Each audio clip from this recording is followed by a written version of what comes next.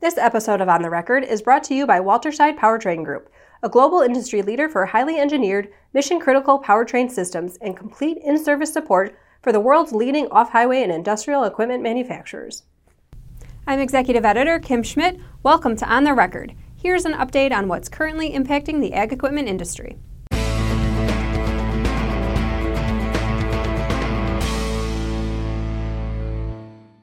Ag Equipment Intelligence's latest Dealer Sentiments and Business Conditions report indicates that dealer optimism saw its largest drop this year in April. The Dealer Optimism Index, which measures sentiment among dealers compared to the prior month, saw a double-digit drop in April to a net 20% of dealers reporting being less optimistic from a net 3% who were less optimistic in March. This is the lowest optimism reading of 2019 to date. Optimism for the first quarter of the year was about negative 6% on average. And a year ago, the April index was at a net 6% of dealers reporting being more optimistic compared to the prior month. One dealer in the Appalachia Northeast region commented, "We thought April would be better, but wet weather on top of weak farmer income is killing us." Another dealer in that same area said, "Cold, damp weather has slowed down fieldwork and spot flooding has caused major issues." This week's Dealers on the Move is True North Equipment. True North Equipment, a John Deere dealer based in North Dakota, recently purchased Evergreen Implement Company.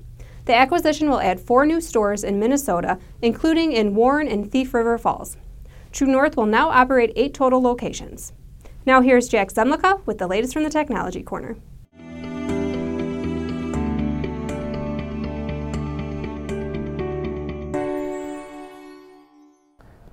Thanks, Kim.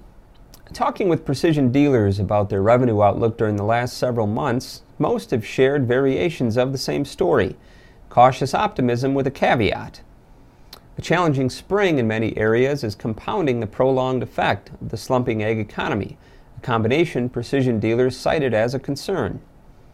However, results of this year's 7th annual Precision Farming Dealer Benchmark Study, with contributions from nearly 180 farm equipment dealers, input retailers, and independent precision companies, indicate an overall positive financial outlook for 2019. Based on the responses gathered during the first and second quarters of 2019 from 31 different states and Canada, about 28% of dealers reported precision revenue growth of 8% or more in 2018, slightly ahead of the revenue forecast in last year's report. This marks the 3rd consecutive year dealers exceeded their higher-end revenue expectations. However, 2018 revenue in the 2 to 7% range was about 10% off initial projections, with almost 1/3 of study participants reporting modest precision revenue growth last year. So, what are dealers expecting this year? Overall, some 57% forecast revenue growth of at least 2%.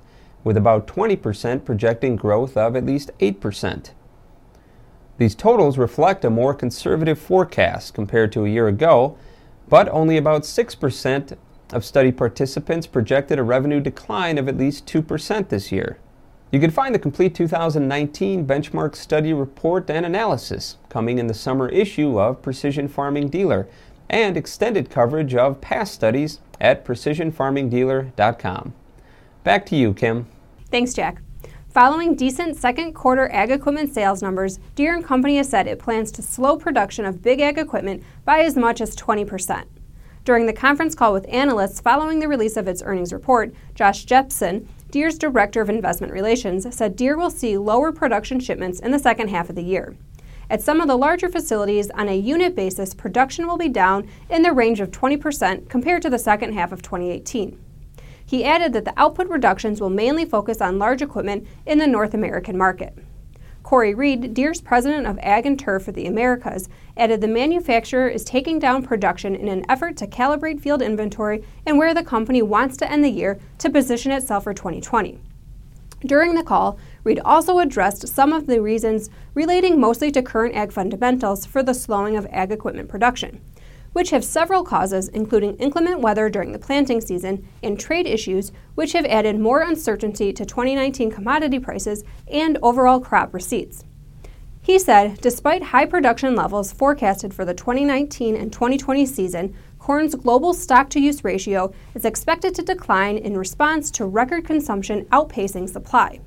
Conversely, weak stock-to-use ratio is projected to increase in 2019 and 2020 due to a sharp production recovery from last year's drought-stricken regions such as Europe and Australia. Meanwhile, soybean stock-to-use ratio was forecast to remain at elevated levels through 2019 and 2020 marketing years in response to higher-than-expected yields in the U.S. and the ongoing trade dispute between the U.S. and China. The inventory increase is further compounded by uncertainty for near-term global demand as the African swine fever has significantly diminished the herd size in China, Reed said. Case IH dealership group Titan Machinery reported its first quarter results this week. Here's Associate Editor Ben Thorpe with more on the dealership's performance. Thanks, Kim.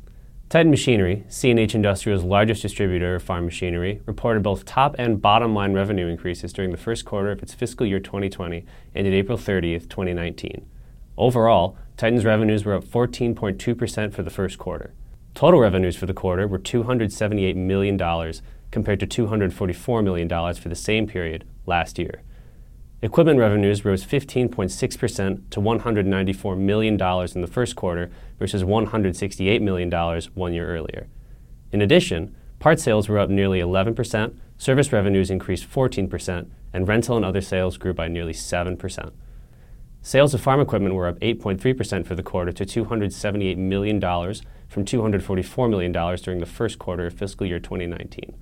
Titan said the increase in revenue is primarily the result of increased equipment revenue compared to a weaker first quarter in the prior year.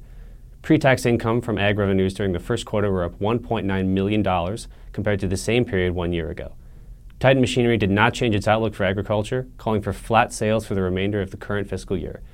It expects construction equipment revenue to improve by 5 to 10% and international sales to increase between 10 to 15%. Back to you, Kim. Thanks, Ben.